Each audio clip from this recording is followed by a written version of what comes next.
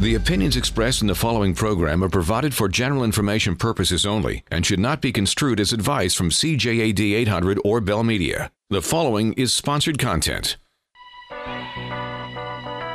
For professional advice with a personal touch, consult FL Fuller Landau, Chartered Professional Accountants and Business Advisors. Click on flmontreal.com.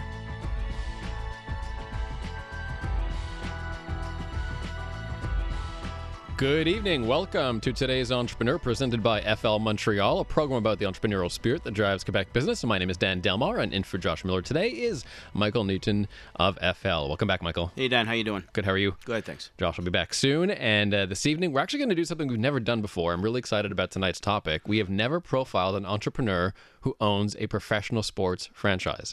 We tried to get the Molsons, but they didn't come. Kidding. We'll have John Struthers from the Montreal East Rangers Junior AAA hockey team. I have so many questions for John about what his fascinating business must be like, but we'll get to John in a few minutes. I have a funny feeling I'm not going to get a word in edgewise next to your questions. Patrick Sullivan will also be along, FL trustee, on talking about asset-based financing. That's all on the way this evening. But first, as usual, entrepreneurial news and notes. And let's begin with this study. Interesting one, looking at CEOs and their attitudes going into this new year, particularly on stuff like artificial intelligence and also confidence. This was one of the findings from this survey from Markham Hofstra, and confidence is where we'll start this evening. Are leaders of businesses confident heading into 2020? Yeah, so the numbers are still actually quite high. They are down in Q1 of 2020 from Q4 of 2019. The numbers are still, though, very favorable. What we're starting to see is a little bit of concern. This is mostly in the mid-market CEO range. But investment is still quite high, projected for the rest of this year in technology, in equipment, and most importantly, I guess, in the ever-elusive talent war. So why do you think it's breaking down that way? Do you think that is it the Trump's presidency that's having sort of a supercharging effect on some multinationals? Yeah, there's no doubt that the positive economic environment in the U.S. still continues to buzz along, though I think it's more sector-driven than it is a general statement. However, I think the investment numbers that you're seeing, technology, like I said, technology, equipment, and people, is something that is always going to be at the forefront of investment, regardless of whether business confidence is high. It's just a question of relativity. In terms of artificial intelligence, that's also something that the report dug into a little bit. More of a wait-and-see attitude, it seems, based on the numbers. Yeah, the AI side seems to be lagging a little bit in terms of the overall implementation of AI. I think this was a really big buzz 2, 3, 4 years ago. A lot of people figured within major industries that we would be seeing AI pervasive. At this point, is very particular use, and I think you're looking at, probably about, if my memory serves, somewhere around 50 or 56% of the firms that are actually considering using AI, and nobody is, very few have used it 100% implementation at this point. The Markham Accounting Advisor Company asked CEOs, what is your view of the current business environment? And on a scale of 1 to 10, the most popular answer, with 27%, was actually 10. So highly, highly favorable, which goes against what we're seeing in news media a lot of the time. Yeah, there's always been a disconnect, I think, between leading sectors and general economic environment and confidence. There are a lot of people that are still very positive what's going on. I mean, I think if you wait and see what happens over the next few days or weeks with the impeachment trial, you may get a different feel going forward. But as it is right now, it's still seem full steam ahead. I mean, whether that's, remember, these are talking about the next few quarters. We're not talking about the next few years here. And when it comes to all of the factors that influence what CEOs are going to do in the next year, if they had to choose number one, that number one was talent for 2020. Correct. Yeah. Correct. All right, so let's move on from that. And another survey on the employee side. This is from Inside Public Accounting that suggests that culture is really one of the increasingly huge and essential components to any HR plan. Yeah, I mean, I think what's happened now is the corporate culture environment is starting to displace the EI, or the emotional intelligence component of what we've seen as the buzz in the media. There is a very strong push to build on culture, which, some people think culture is it a fun place to work, but really it's a combination of a number of factors, and culture continues to be a very hot topic. Funny enough, the difference between the culture so if you look at professional firms, the culture conception of owners versus staff is very different. The owners have a much higher sense of how positive their culture is than a lot of their employees do. Some of the factors that influence culture, I'll read off a bunch of them if you have any thoughts. Agility, alignment, collaboration. Yeah, I think if you're looking at the younger in the millennial group environment working in these areas, what are you looking at? You're looking at people that want to work together. They want to work for the greater good. They want to have an environment that is conducive to making a difference in the world. So they want to, that's their philosophical approach to life. So obviously their business or their corporate world needs to mirror that in order for them to be truly happy. Another one on the list is engagement. I had to do some research recently on something called presenteeism, which I wasn't really familiar with before. Absenteeism, we all know what it is, of course. Presenteeism is when you're present, but psychologically absent. It's a little bit like when your wife looks at you and says, "Are you paying attention? Are you present in the conversation?" So, you can be at work but not necessarily being productive.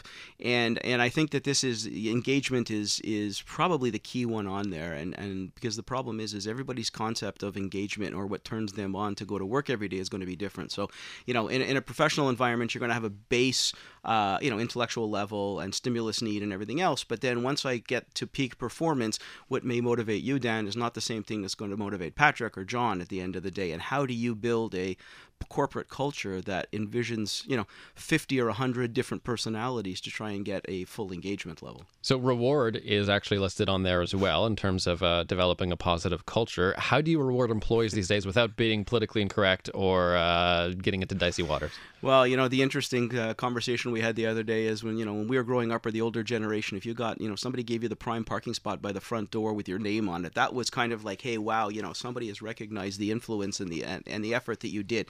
Try give them a parking spot now, and they're going to tell you that you're effing up the carbon footprint and everything else that comes with it. So the reality is what's driving them is the important area is to make sure that you continue to focus on the needs and the desires of the staff, and not put in place what you and I would think they want, but rather what they want.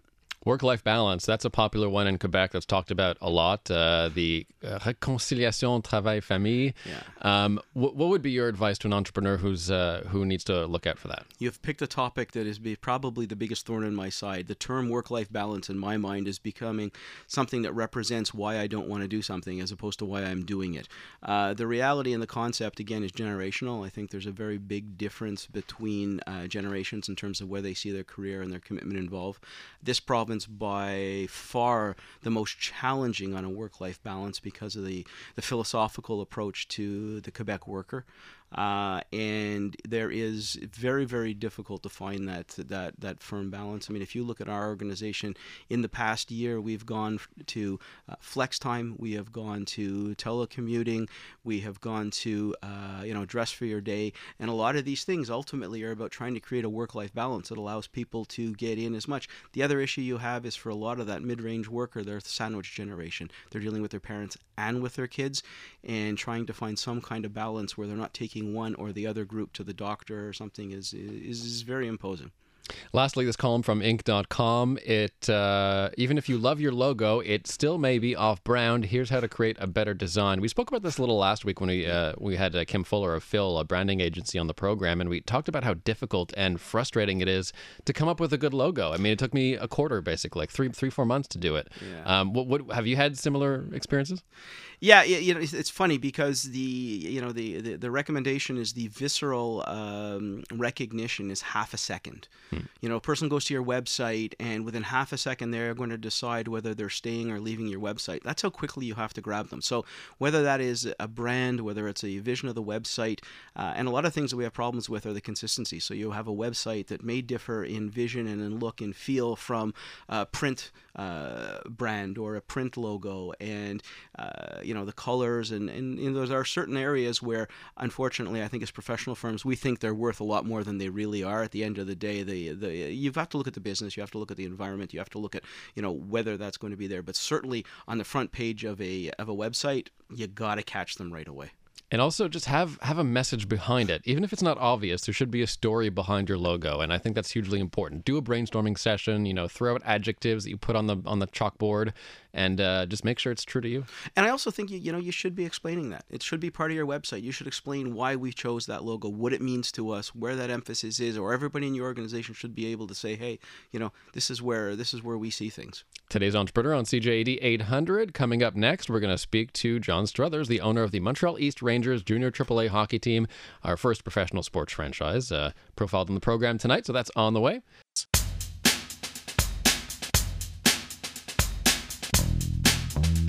For professional advice with a personal touch, consult FL Fuller Landau, Chartered Professional Accountants and Business Advisors. Click on flmontreal.com. Welcome back to today's Entrepreneur, presented by FL Montreal, inspiring stories from outstanding business people. Dan Delmar, and in for Josh Miller today is Michael Newton of FL. And first, we've never done a sports franchise before, Michael. This is exciting. John Struthers is here. He's the owner of the Montreal East Rangers Junior AAA hockey team. Welcome, John. Gentlemen. So the first question, Mike, you want to take it away? It's the easiest one of the night. Well, I guess the first question I was going to is maybe correct our stance from before the commercial. Yes. At the end of the day, this is not a professional league. This is an amateur league, which the players are paid. The players are not paid. The coaches are paid. The staff is paid, but the players are not paid. And I think you can. We'll delve into that a little bit later, but.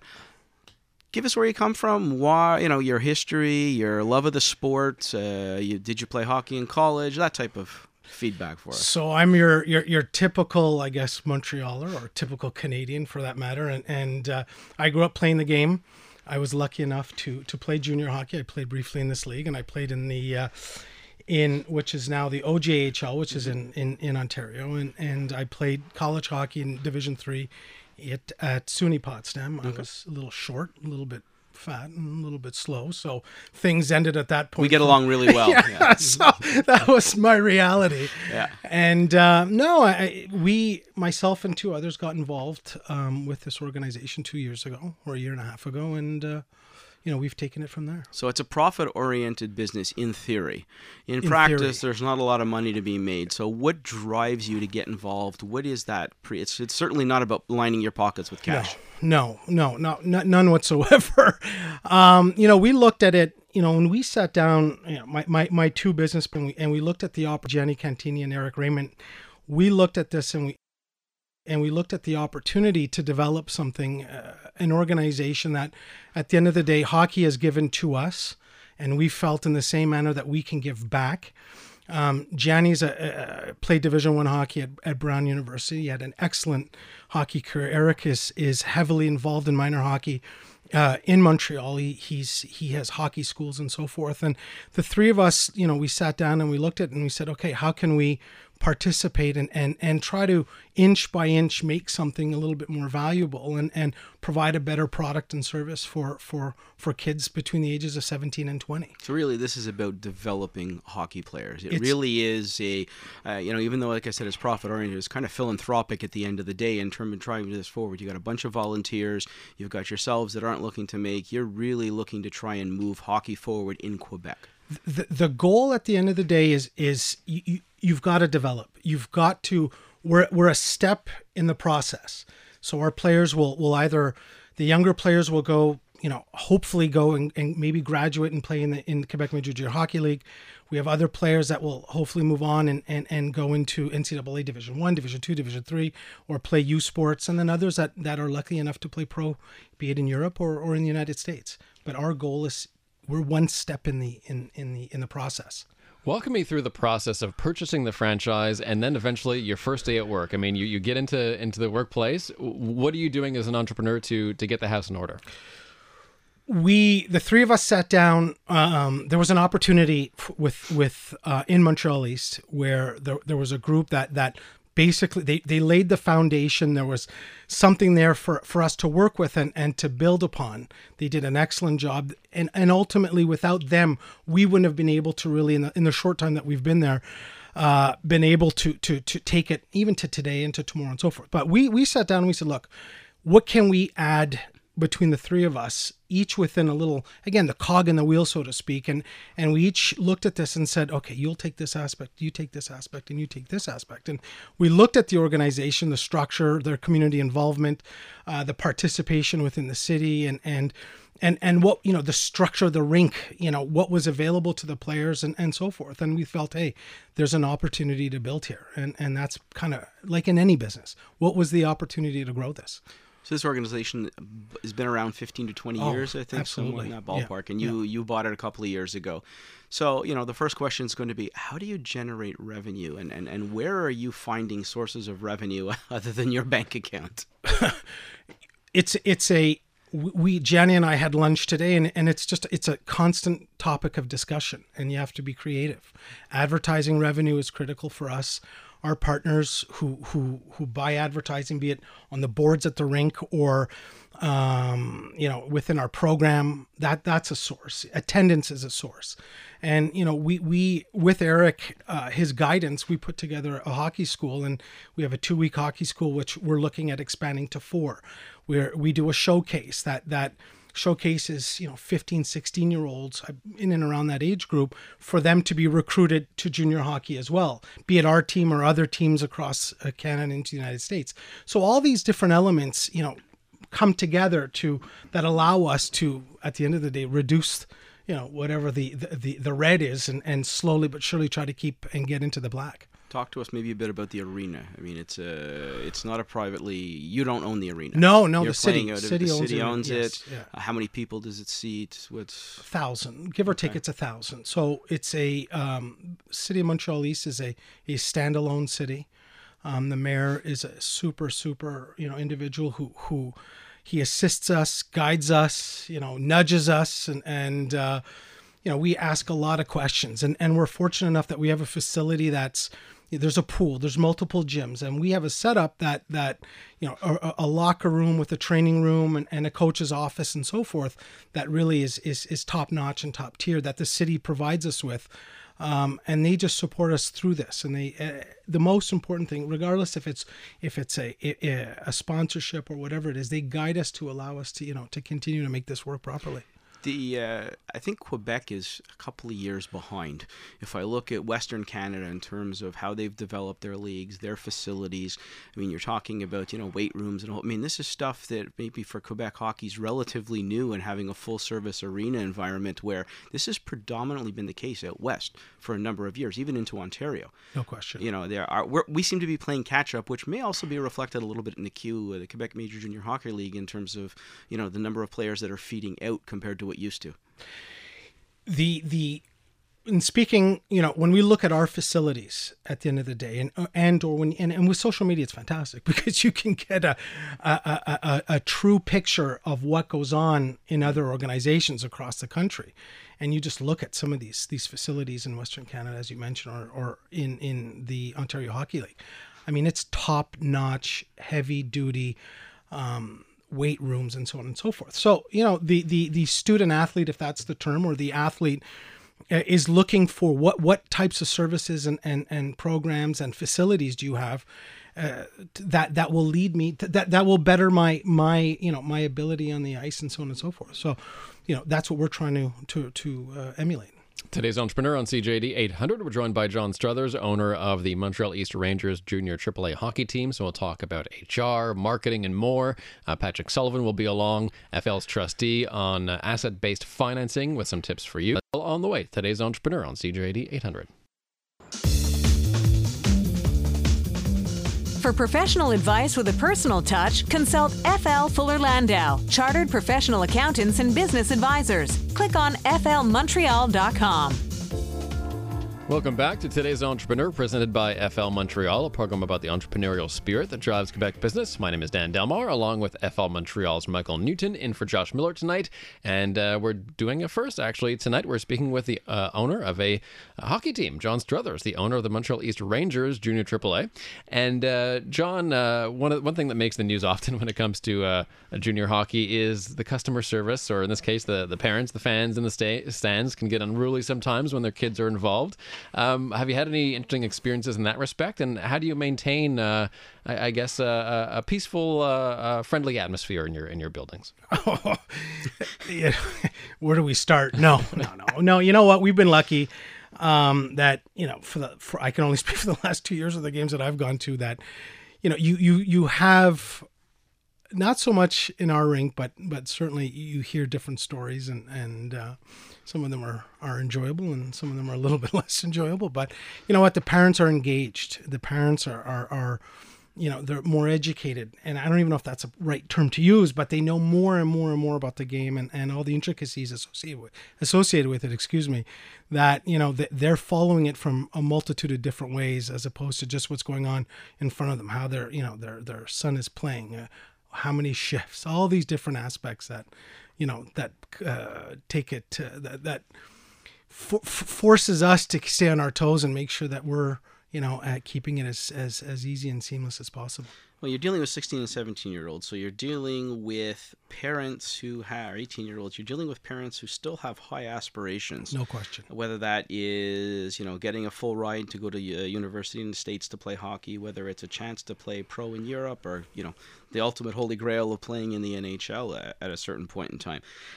Maybe talk to us a little bit about the drafting process, how your team gets built, the effects of your team on the next level of recruitment and draft, and how that works its way through. So our draft usually takes place a week or so after the Quebec Major Junior draft.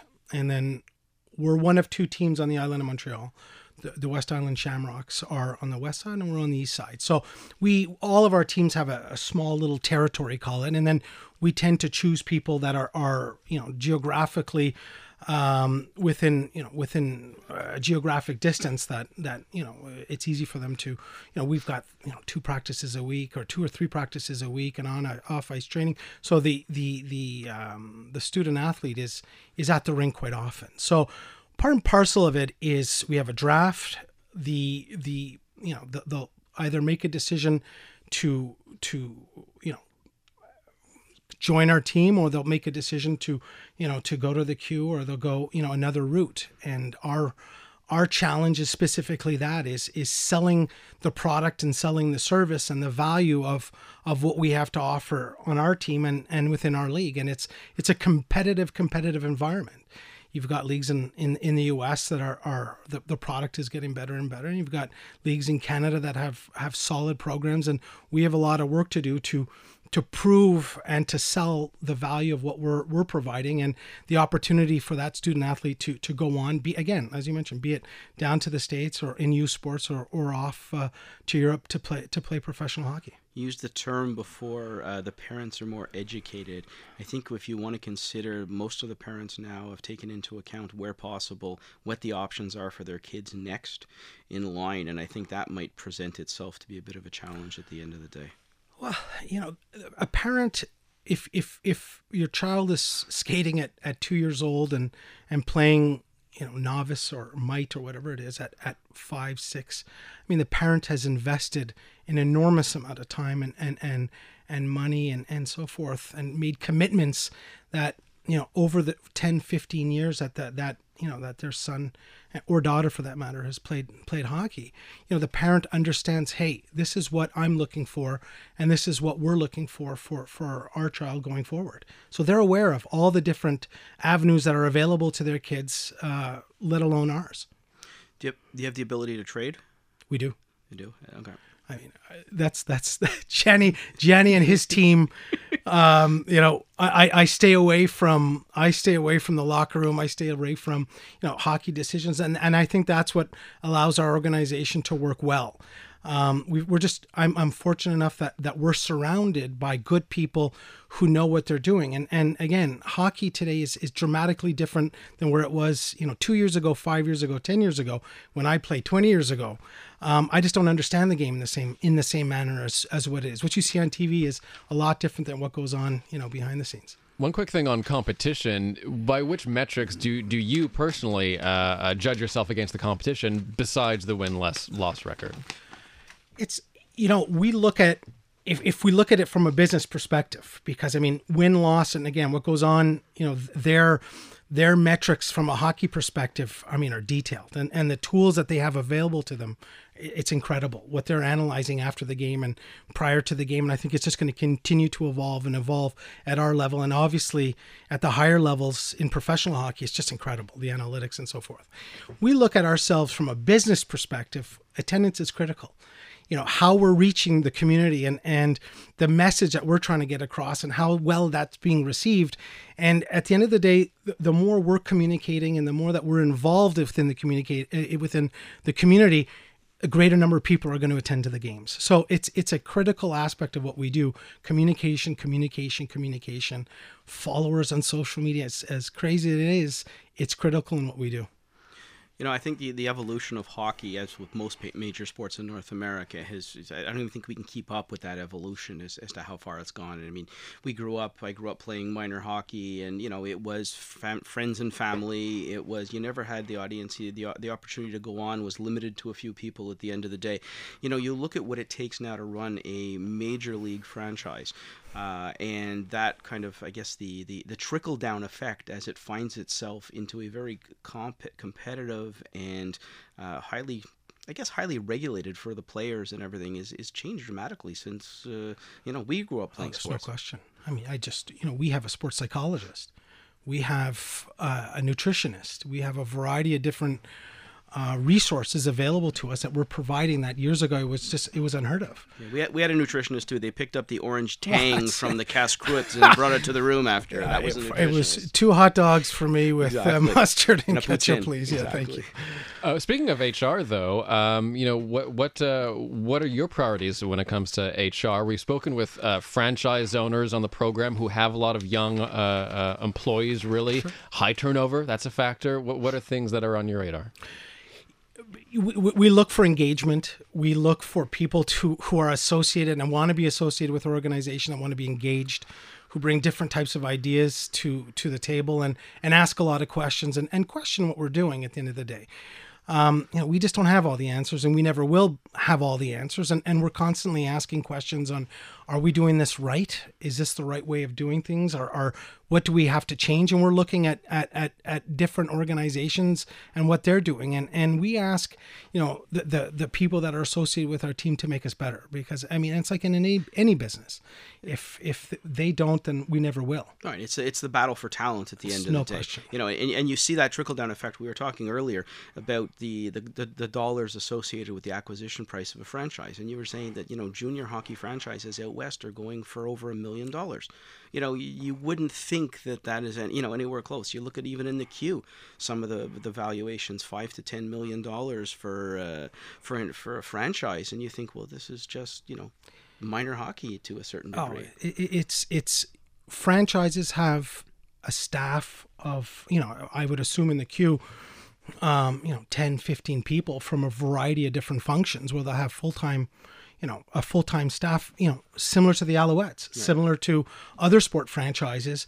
And that's what it is. They're battling for every dollar. And when you look at specifically in I don't know if it's the BCHL, these are well-run, well-managed organizations that, in speaking for Montreal East, we have a lot of catching up to do, and we're learning. Mm-hmm. We're learning and improving our product and how we go to market and at the end of the day, go to market.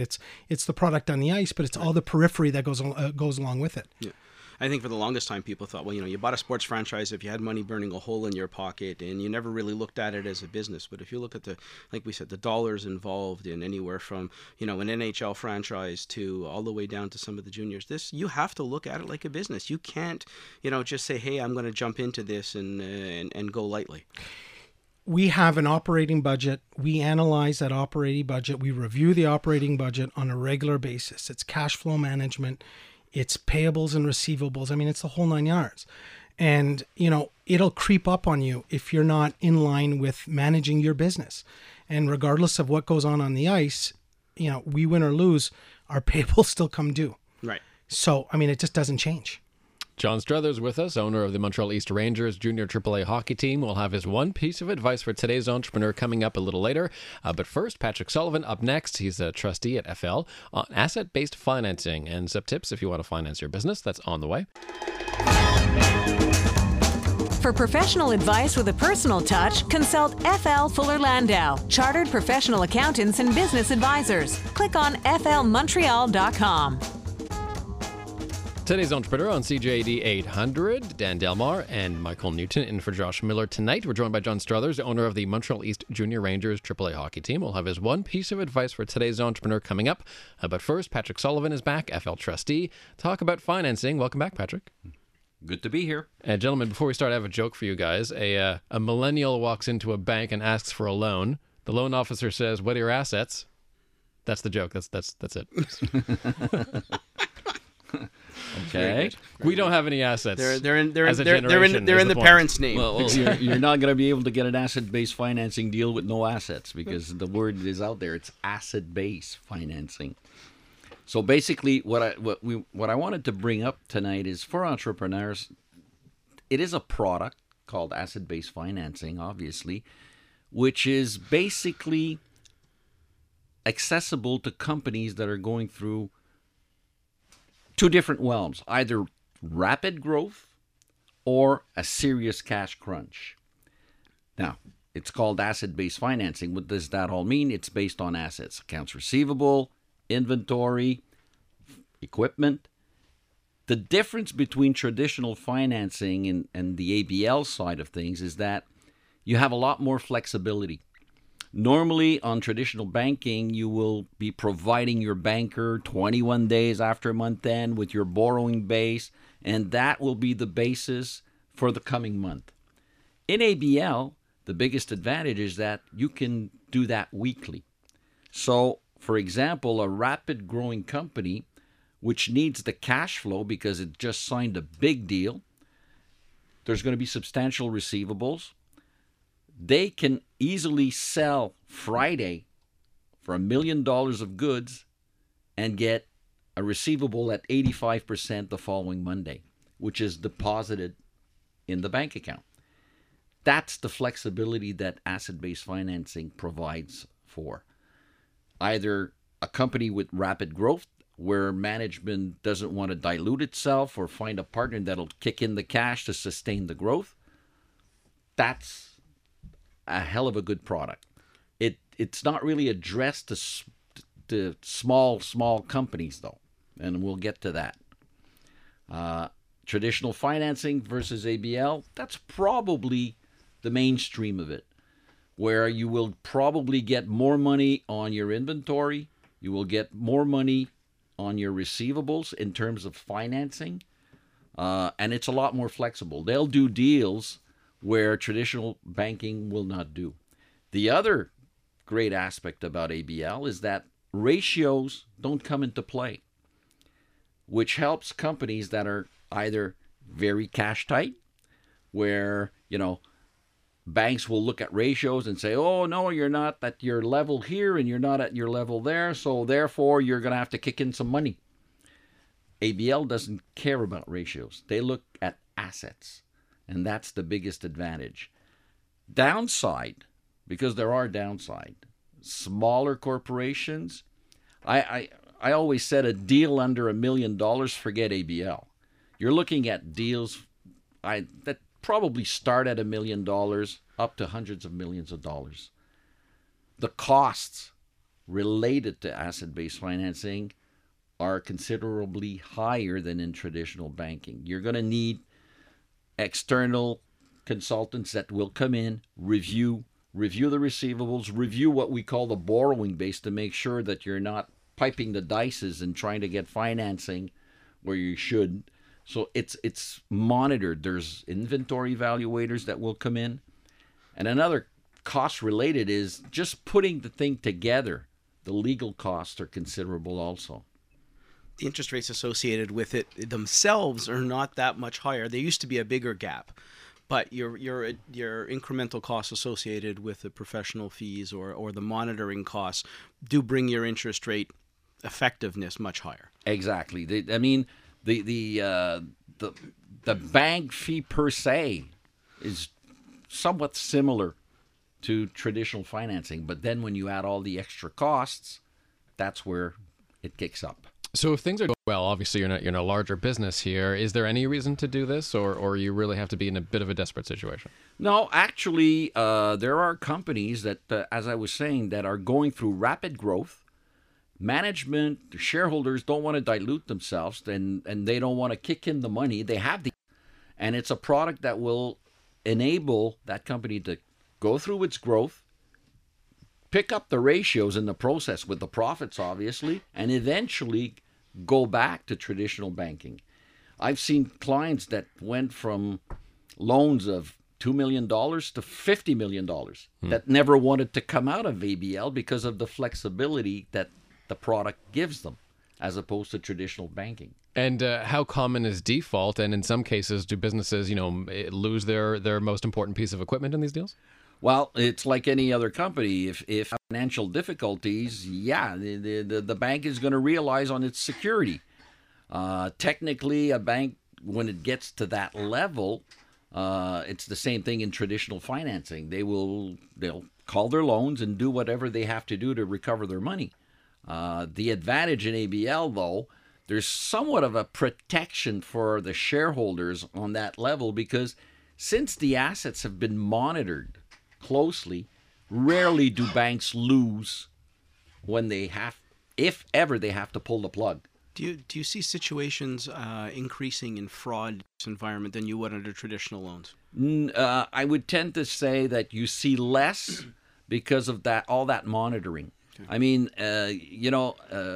field examiners, guys that go in to do reviews, they will go quarterly or semi-annually on the deal. Sometimes the bank will require that for the first 6 months, we go every month. Right, and you guys are highly specialized in what you're doing. So when you walk in, you're not looking for fraud, but you kind of know where the loopholes are. You know where the problems lie. We're gonna pick it up pretty quickly. So, and that's an environment that traditional banking, they don't have that. So when the economy is booming, fine, but things are starting to tighten up, and we're going to see a lot more ABL deals coming through the books. Speaking of millennials, some of our only assets are largely digital. Is it more complicated to evaluate those digital assets than, say, pieces of heavy machinery? Well, if you're talking equipment, you have to understand that asset-based financing is mostly on inventory and receivables. Equipment is part of a transaction which will enable to finalize a deal, but really the source is really receivables and inventory. That's the ongoing target. It's actually the moving target that provides you with that financing every week. So if you do sales, well, you have the inventory. So that's really the monitoring end of it, because a piece of equipment's a piece of equipment. It's not going away. Once it's evaluated, you know what it's worth in a liquidation content. So that's basically it. So John's looking at me going, I got 20 hockey players, a set of jerseys, and some water bottles, and he wants to know how he can go to the bank and finance that. I would strongly recommend you go and see a traditional banker and cross your fingers and... maybe get ready to sign a personal guarantee on the deal. $50 with our old logo. Exactly. Yeah, the old logos were so much more. They're historical. Patrick Sullivan, trustee at FL. Thanks so much, Patrick. Pleasure. And finally, John, we turn to you. John Struthers, owner of the Montreal East Rangers junior AAA hockey team. And we ask you for your one piece of advice for today's entrepreneur. Planning. Take your time. Plan. A business plan has to be reworked, worked, reviewed, analyzed, ask questions, and really take your time and plan. All right. Thanks very much. And Michael, you are back next week or not next? We'll see you soon. I don't know. It's too early. It's still a week away. I don't plan that far ahead. All right. Well, we'll see you all back here next Monday night at 7 p.m. And don't forget to go to today'sentrepreneur.org for over a decade worth of entrepreneur profiles from this program. And again, Monday night at 7 right here on CJAD. Thank you, Michael Newton. Have a good night. Thanks so much, Dan. Thanks, John. The opinions expressed in the preceding program were provided for general information purposes only and should not be construed as advice from CJAD 800 or Bell Media. The proceeding was sponsored content.